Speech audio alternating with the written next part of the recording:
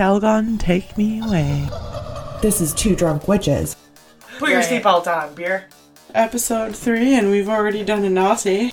Everybody wants a Ouija board, and nobody wants a Ouija board. I hope a bat flies into your beard. I hope there's a centipede in your sock.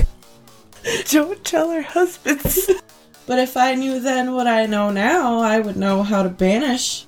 He found a hagstone. That's that jar spell. Oh, I love the jar spell. You could put some graveyard dirt in your enemy's shoe. Okay, I'll do that for you.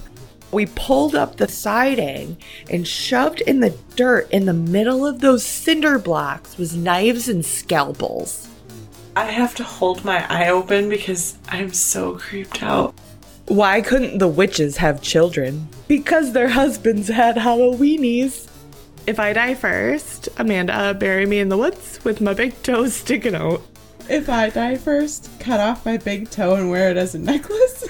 Don't let it spot you undulating, otherwise it'll undulate its way towards you.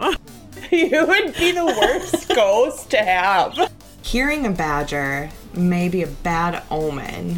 What do they sound like? Yeah, just like you're gonna end up running into a bear.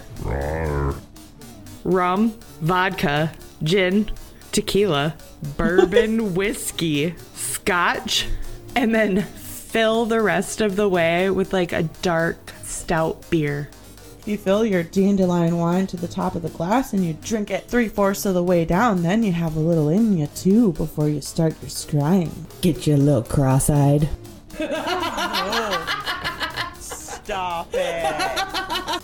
So anyway, we need to close our circle.